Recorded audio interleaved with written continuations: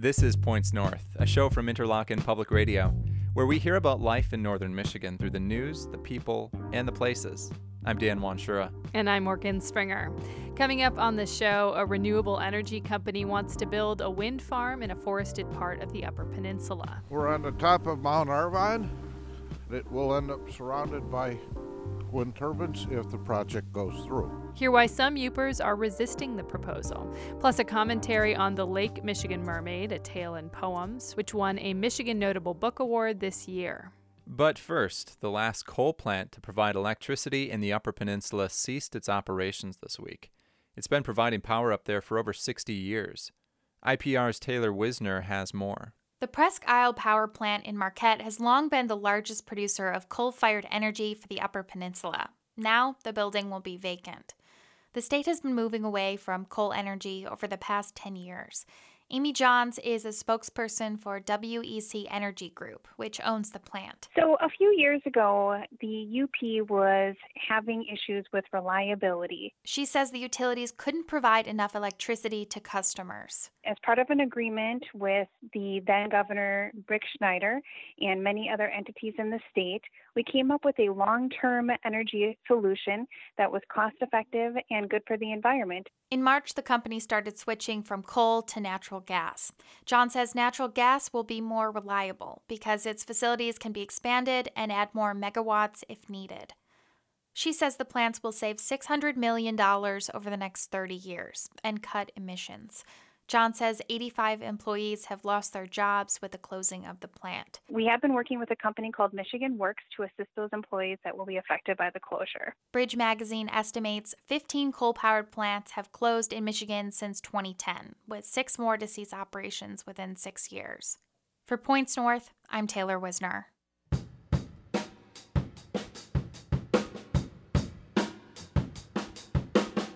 This is Points North. I'm Morgan Springer. Wind energy projects have often been controversial in Michigan. Most of them are located downstate on farmland, but one company wants to put a wind farm in an Upper Peninsula forest, and it's getting some pushback. IPR's Kayla Fond has the story. At 1,979 feet, Mount Arvon is the highest point in Michigan. It's in L'Anse Township, a 4-hour drive west of the Mackinac Bridge. It's quiet at the top, with a view of Lake Superior. It's not what we'd call a giant mountain, but it is special to us. Bert Mason moved to this area 5 years ago. He was drawn by forests and recreation. Now, he's fighting what he sees as a threat to the landscape.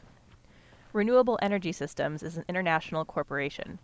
They want to put a wind farm in the forests surrounding Mount Arvon. Mason points to an opening in the trees. Huron Bay, and one of the proposed alternate sites for a wind turbine is right straight out this way. There's another one to our right. 49 turbines would be spread across a 28,000-acre site in the Huron Mountains. The company declined a recorded interview, but on its website it says the turbines and roads would take up less than 1% of the project site, and it says the project would provide tax revenue. But Bert Mason is worried the turbines would damage tourism and the local ecosystem. Not to mention the loss of their current way of life. They're hunters, they're fishermen, they enjoy this area. I moved to this area because of that. Mason is the president of Friends of the Huron Mountains. It's a nonprofit dedicated to fighting the wind farm proposal. I'm not against wind turbines, but it's just seems like the wrong area to put them in.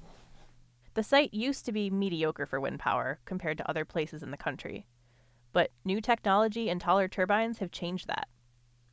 Still, the project is unique. Most of Michigan's wind development is on farmland. Sarah Mills is a University of Michigan researcher. She studies renewable energy in the state. She says wind energy requires a lot of land. That usually means working with many landowners.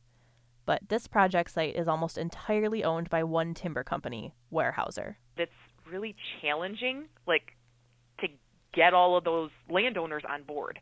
And so I can see the benefit of, finding a single private landowner who is willing to offer up their land for that. Mills says some communities view wind farms as an opportunity. Others view them as a burden. Let's try to go to the places that don't see it as a burden first. The challenge is that it's really hard to find those communities where everybody's on board. The project site is right next to the Keweenaw Indian community. Chris Swartz is the tribal council president. He says the tribe is concerned about turbines on land where it retains treaty rights. It certainly has the potential to limit the ability for my people to hunt, fish, and gather. The tribe's natural resource department says the wind farm proposal is close to bat hibernacula, places where bats hibernate.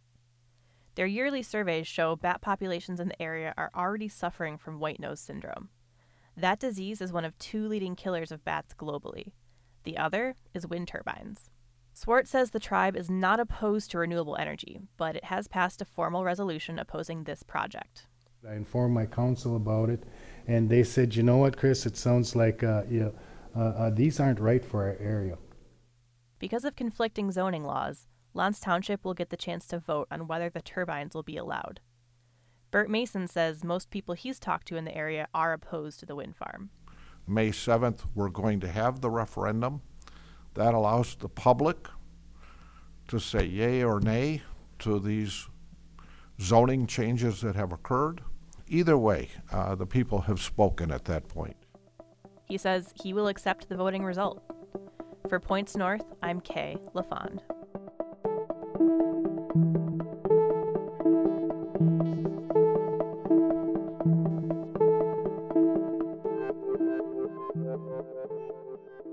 This is Points North. I'm Dan Wanshura.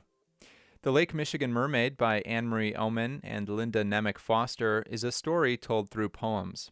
Aaron Stander, the host of IPR's Michigan Writers on the Air, gives us his thoughts on the book. In early January, the Library of Michigan announced the 2019 Michigan Notable Book Awards. These 20 books are either set in Michigan or are written by Michigan authors. One of Northwest Michigan's best-known writers, Anne-Marie Oman, is once again a Notable Book Award recipient, this time in 2 categories. She co-authored the young adult book Lake Michigan Mermaid, A Tale in Poems, and edited Elemental, a collection of Michigan creative nonfiction. Both titles were published by Wayne State University Press.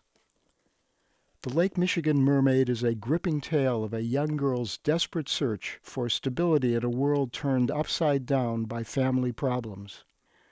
Reared in a decaying cottage on the shores of Lake Michigan, the girl takes refuge in her beloved lake. One day she spots a creature in the water. Is it the mythical Lake Michigan Mermaid? Thus begins a telepathic conversation between the lost young girl and the mermaid, a relationship that saves the girl's life. In her own voice, Anne-Marie Oman reads from The Lake Michigan Mermaid. I perch in the shelter of a cave's mouth, rest on this ice lip, stare over dark iced water not yet scarred by flows, stare through shell light, frayed, fractured, toward a living being. Someone's out there. I hold this ice place close. She's got to be my empty hope, melting into the deeps. The Lake Michigan Mermaid is a tale of friendship, redemption, and the life-giving power of water. It explores family relationships and generational bonds. This book appeals to readers of all ages. Aaron Stander is a mystery writer in northern Michigan and the host of Michigan Writers on the Air here on Interlochen Public Radio. And that's it for the show this week. I'm Dan Wanshura. And I'm Morgan Springer. Tune in to Points North Fridays here on IPR News Radio. You can also catch past episodes at pointsnorthradio.org or wherever you get your podcasts. And while you're there, consider rating us so more people can find the show. Thanks so much.